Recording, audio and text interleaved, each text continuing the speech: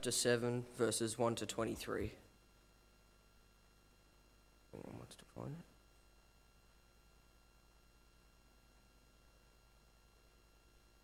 The Pharisees and some... Oh, hold on. Where am I? Yeah, okay. The Pharisees and some of the teachers of the law who had come from Jerusalem gathered around Jesus and saw some of his disciples eating food with his hands that were defiled, that is, unwashed. The Pharisees and all the Jews do not eat unless they give their hands a ceremonial washing, holding to the traditions of the elders. When they come from the marketplace, they do not eat unless they wash. And they observe many other traditions, such as the washing of cups, pitchers, and kettles. So the Pharisees and teachers of the law asked Jesus, "Why don't your disciples live according to the traditions of the elders instead of eating their food with defiled hands?" He replied, "Isaiah was right when he prophesied about you hypocrites, as it is written, 'These people honor me with their lips, but their hearts are far from me. They worship me in vain. Their teachings are merely human rules. You have let go of the commands of God and are holding to human traditions." And he continued, "You have a fine way of setting aside the commands of God, the commands of God in order to observe your own traditions. For Moses said, 'Honor your father and mother,' and anyone who curses their father or mother is to be put to death.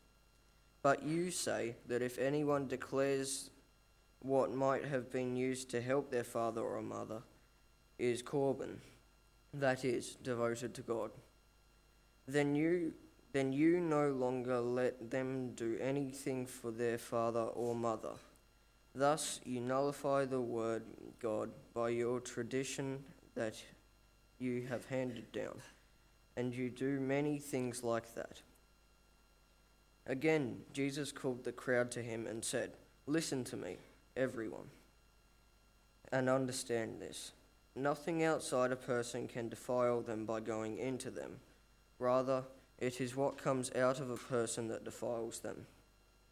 After he had left the crowd and entered the house, the disciples asked him about his parable. "Are you so dull?" he asked. "Don't you see that nothing that enters a person from the outside can defile them? For it doesn't go into their heart, but into their stomach, and then out of the body." In saying this, Jesus declared all foods clean. He went on, "What comes out of a person is what defiles them. For it is from within, out of a person's heart, that evil thoughts come: sexual immorality, theft, adultery, greed, malice, deceit, lewdness, envy, slander, arrogance, and folly. All these evils come from inside and defile a person."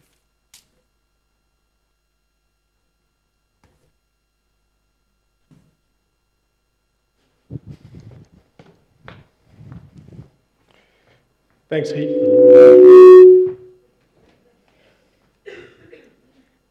Can I go close to that one? All right, I just want to do a bit of stage redecoration here. We're going to try again. There we go. Thank you, Jai, for that reading, and thank you.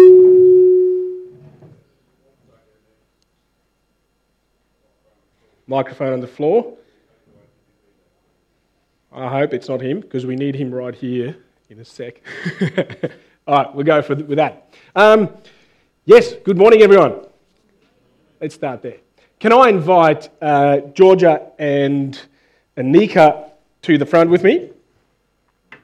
Because they are part of what we're going to do this morning. And as they come up, children, teenagers, please look at me as these two ladies just take their seat. I just want to say this morning is hugely important for us. You have a very important part to play in this church. Your words matter. This isn't today about you being cute. It's not about us looking at you and going, oh, they're so lovely, even though you are, most of you are. It's really important that we hear from you. You have something to offer. You have something to bring. You have a responsibility, and your words are powerful. So thank you for doing that. Thank you for helping out. Thank you too for helping out today, again, as you did last time. I look forward to what you have to share. I don't know what you're going to share, and I look forward to that. That's how we want it. All right, let's make a start. During the week, I read an article from the University of Leeds in the UK. It's a study from some years ago that revealed a third of people in England and Wales are being given the wrong diagnosis after a heart attack. Women were more likely to be affected, 50% more likely than men to be misdiagnosed. Out of 600,000 people who were surveyed and part of the study, 198,000 were initially misdiagnosed.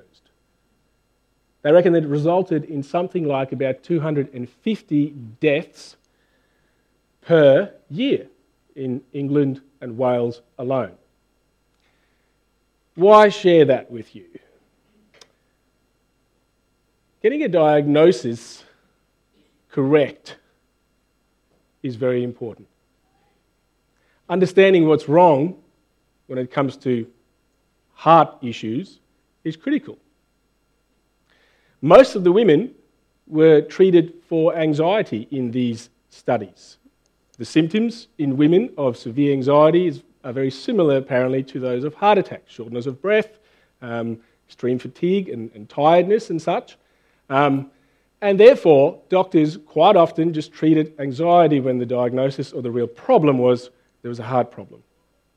Heart failure was imminent in a lot of these cases. What does all of that have to do with the Pharisees and the words that Jai just read to us? Well, let me show you. We read this morning that Jesus is teaching, and then he's in a place called Bethsaida, and some Pharisees come from Jerusalem. Context, Jesus has been doing a lot of stuff, and eventually the head honchos, the religious head honchos, they're called Pharisees, they come down to Jesus and they kind of they're out to get him. They want to nail him. They really want to get him on something, some technicality, and that's why they're there. And they come to him, they observe that his disciples, Jesus' disciples, do not give their hands what's called a ceremonial washing before they eat. Now, what is this washing that they're talking about? Zaria and Jaden, can you come on up, please? They're going to illustrate to us what it is.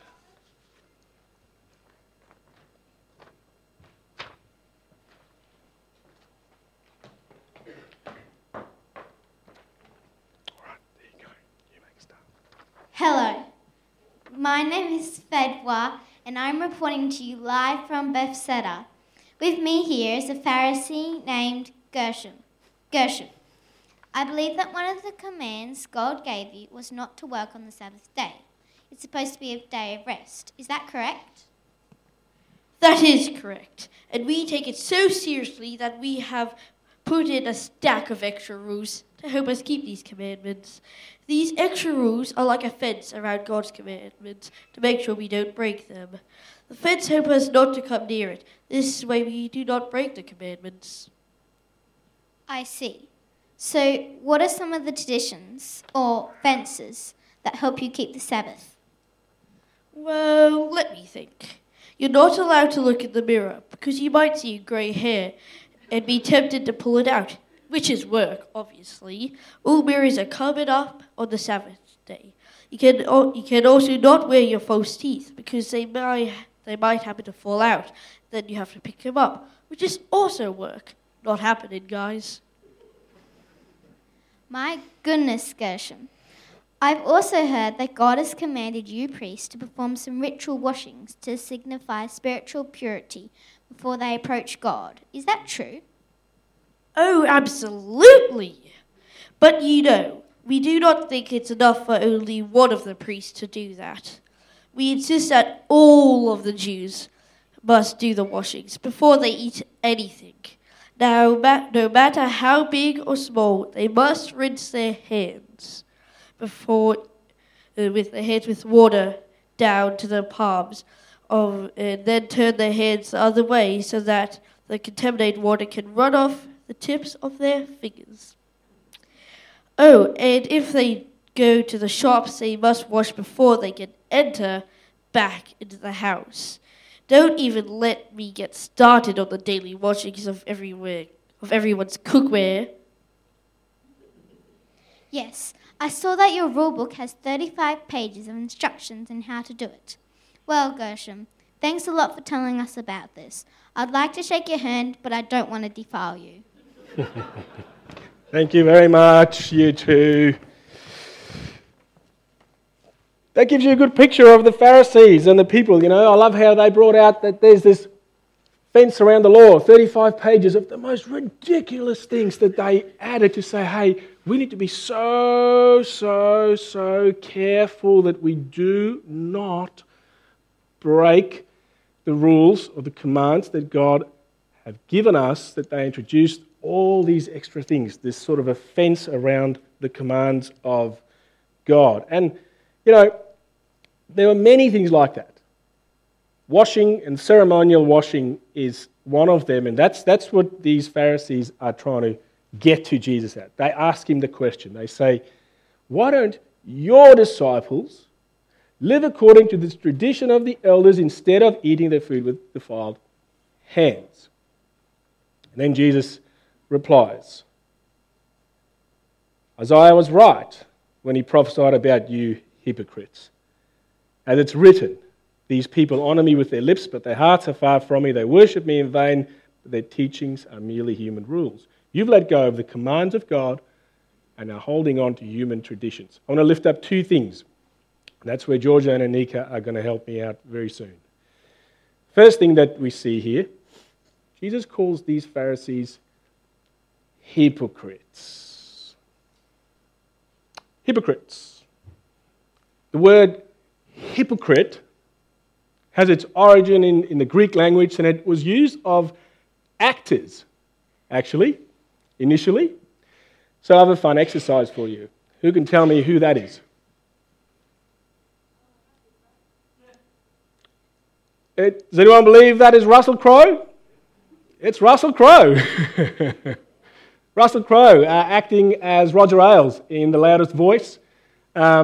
Roger Ailes is the founder of the Fox News story, and it chronicles his whole story. But that's a great example of what hypocrisy originally meant. It meant that someone would wear a mask in the theatre, in Greek theatres, and they would pose as something or someone who they're not. It was the art of deception. It was making yourself look like someone or something, but you truly are not that thing. And this is what Jesus is getting at with the Pharisees. He's calling them hypocrites. He's saying, you are trying to make yourself look like something that you're not. And here's how they did it. As an example, I'll deal with this very quickly. Jesus says, this is what you do, you Pharisees. You do this whole thing that you call Corban. How Corban worked was like this. They were quite often very rich, the Pharisees, and they invented this law that you can take everything you own, your property, your cash, all your assets, and many of them had, let's say, investment properties and all those sorts of things, and you can say, I give everything I own, all my property, all my fields, to God, in theory, a bit like a will. Once I die, all my stuff is going to go to the temple. It's going to go towards God. But for as long as I'm alive, I retain the use of those places, I retain the profits that it yields, I basically get rich off it. What would then happen is, let's presume that Georgia and Anika were relatives of mine. They became sick, they became poor, They had nowhere to live and they were out on the streets, and this happened very often in the ancient world. I, as a Pharisee, could, and most often they did, say, I've got no money to give you, I've got no way to help you, because I've devoted everything I have to God. It's better for me to give to God than to give to you who are sick and frail and struggling. It was sick. It was downright sick what they did. And Jesus is saying, you hypocrites. You want to make it look like you're so holy and devoted and so committed to God by giving everything I have to God, and yet your very own parents quite often are dying and sick and struggling, and you do nothing for them. And then you do many other things like that, Jesus said. This is what they did. Now, let's turn to us. I want to talk now to Anika first. Anika, can you tell us, this is what I asked Anika to do during the week, what ways do you think we do the same thing?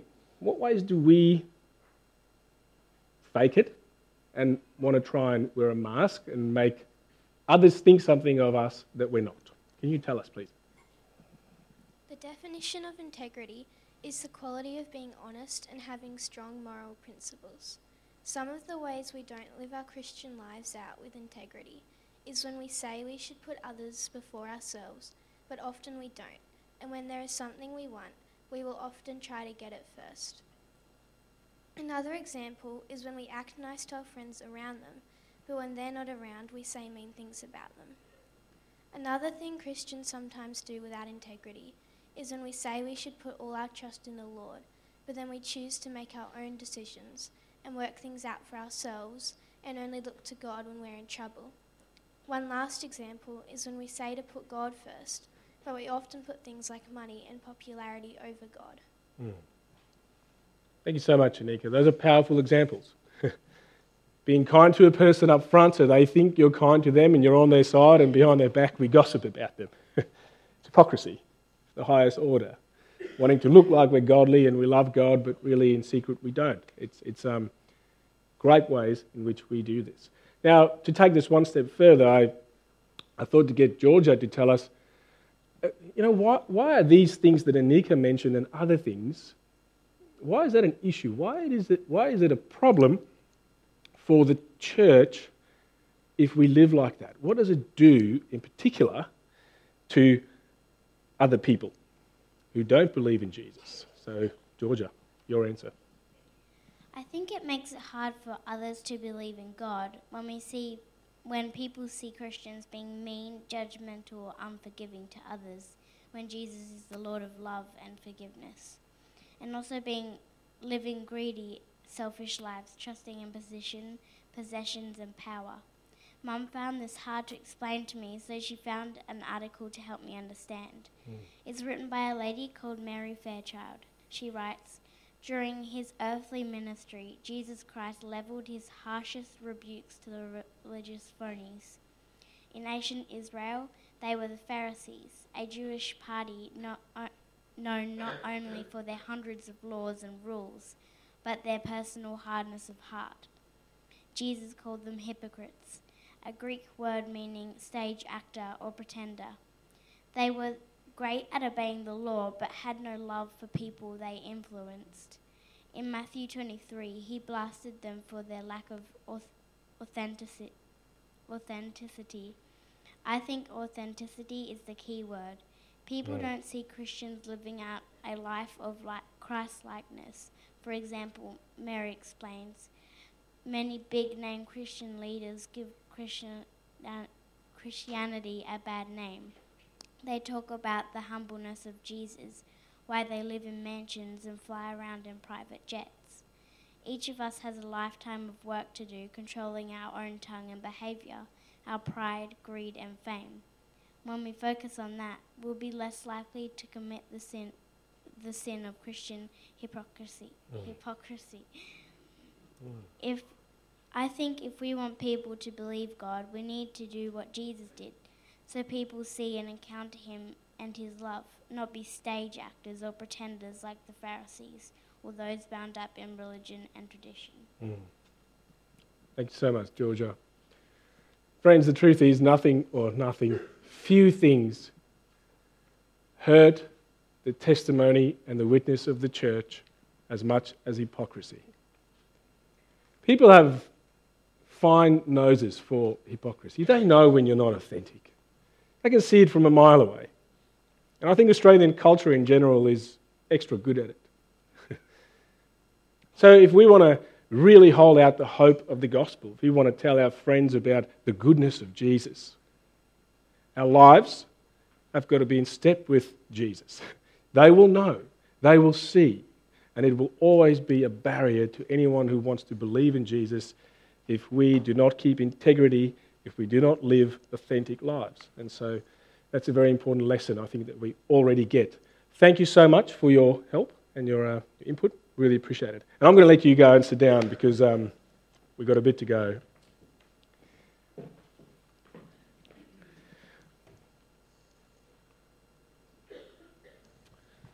All right, that's hypocrisy. Jesus warns us about hypocrisy. Second thing we get from what Jesus says to the Pharisees is this: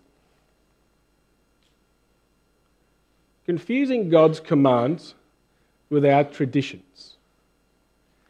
Yeah, this is where Jesus gets up them again. He says, you have let go of the commands of God and you are holding on to human traditions.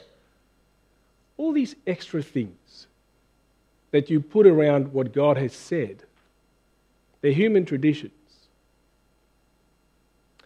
I had to really wrestle and think hard about what are human traditions that we put in place today, or at least the things that could potentially be human traditions that Jesus will speak to us about. And here's what I read from Francis Chan.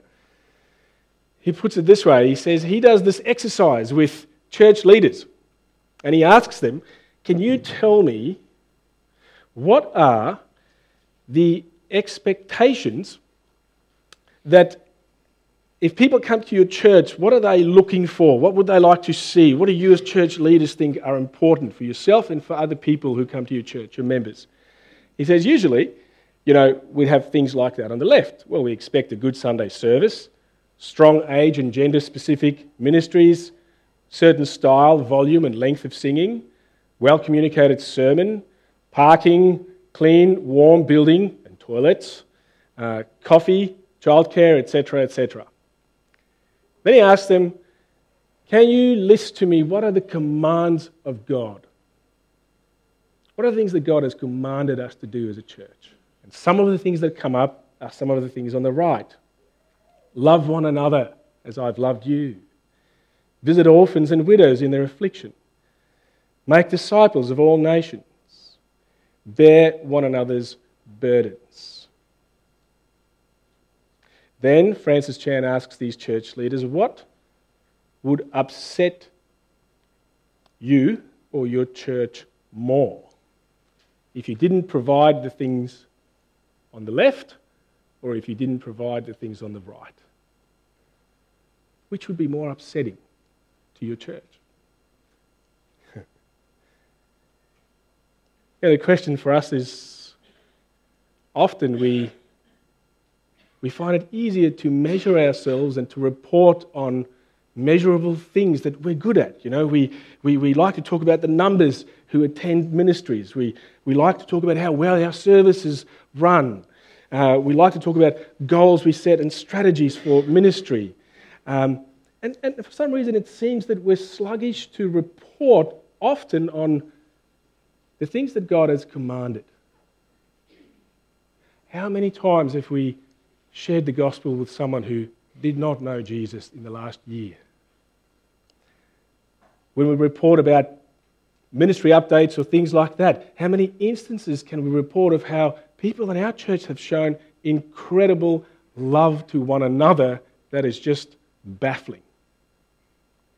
How many encounters in prayer have we had when we reflected in the Word and prayed and meditated? Don't get me wrong, Pathway, please.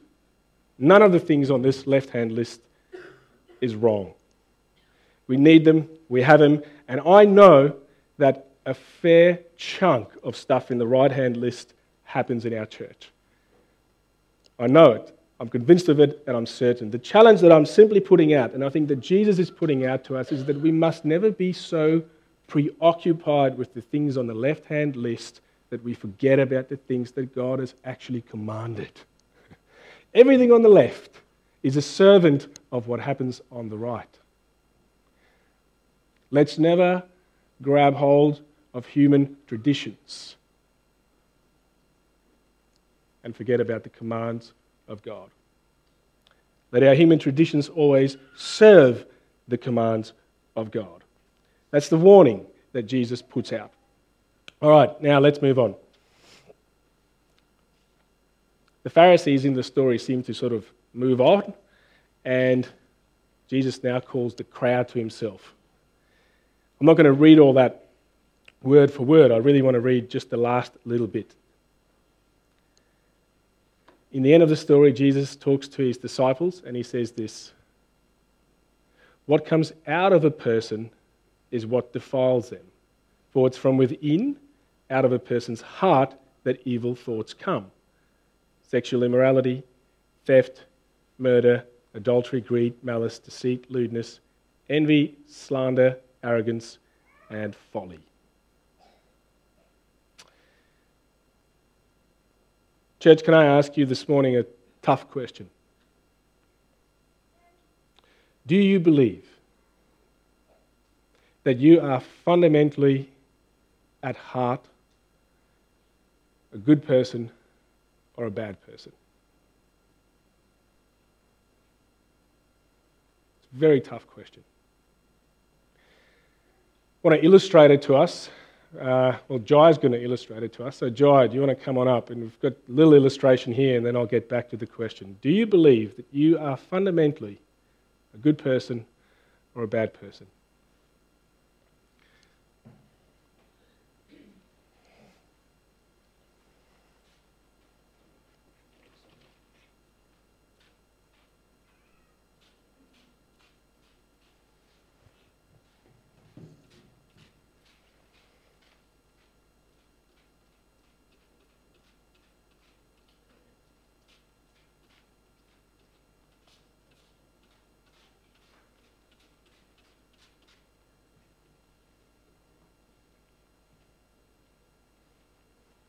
All right, have we got it?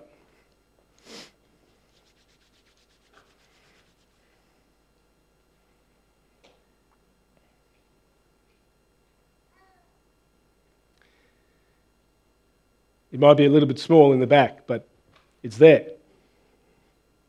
Everything that Jesus lists in this little verse is in this human heart.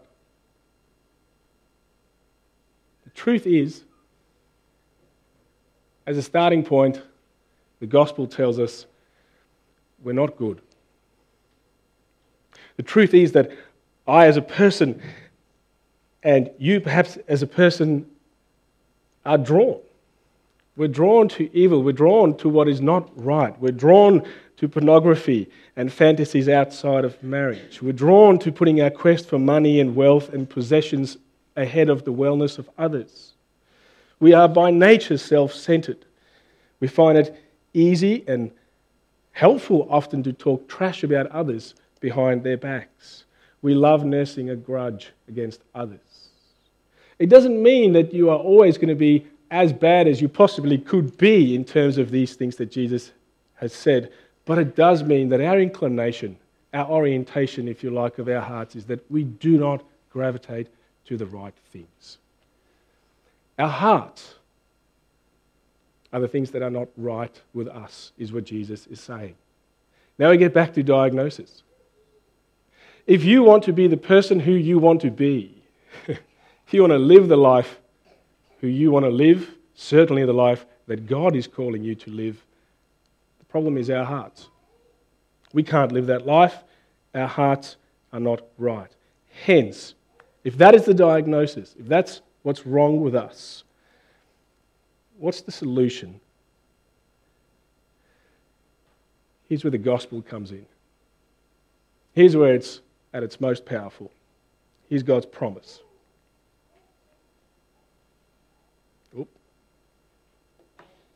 I will give you a new heart and put a new spirit in you.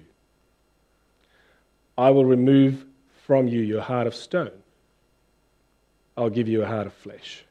You see, the Christian faith is not about behaviour. The Christian faith is not about regulating your moral actions. The Christian faith is about giving you a new heart. Taking that heart that is not right, replacing it with a new one. So my invitation for you this morning is the invitation of the gospel. If you are struggling morally, consider two things. If you've never asked God to give you a new heart, do it today. That's the starting point. Jesus is a heart surgeon above all else, spiritually speaking. This is what he does. It's the most powerful, the greatest miracle that we can witness is what Jesus does to a human heart, changing it, renewing it. Ask him today for a new heart. That's the starting point. That's how you get out of the bad stuff in your life. Number two, you may have done this, but you still struggle. The truth is, it's not instant. Heart renewal is ongoing. It will probably never stop until we get to be with Jesus. Maybe today you're at a place and you know what you're struggling with. Whether it's an addiction, whether it's in a relationship you shouldn't be in, whether it's in the way that you treat your children or your spouse. Church, don't go draw fences around that behavior. Don't go try and make that go away by the sheer power of your will. Do not rely on guilt. Do not rely on what you can do or what you think others, in self-help books can help you to do. No, go back to the heart surgeon. It's still a heart issue. Jesus, I need renewal again in this area of my life. That's how we fix problems. That's how God fixes problems. We do not treat symptoms. We go for the core. We go for the heart. Let me pray with you. Jesus, we thank you that you are not a God who wants to deal with our behavior. We thank you that you're not on about traditions, fads, but that you desire to do a deep, deep work in us. Forgive us for the times where we try on our own. I pray for anyone here this morning whose life is struggling, whose life is perhaps a moral mess. Lord, I ask that you'd bring him or her today to you to ask for a new heart. I pray for each person here who's struggling with sin of whatever sort and trying desperately to fix it on their own. Jesus, will you bring us to you again? Let us come with our hearts as they are. Broken, bad, prideful, hurting. Let us bring it to you. Lord, will you guard us from hypocrisy? Make us authentic, make us real. And Lord, will you give us wisdom and clarity to hold your commandments tight and hold our human traditions loosely. Stir in us a great desire to live out the law in its spirit and, Father, not in its crossed T's and dotted I's. We ask for that in Jesus' mighty name. Amen.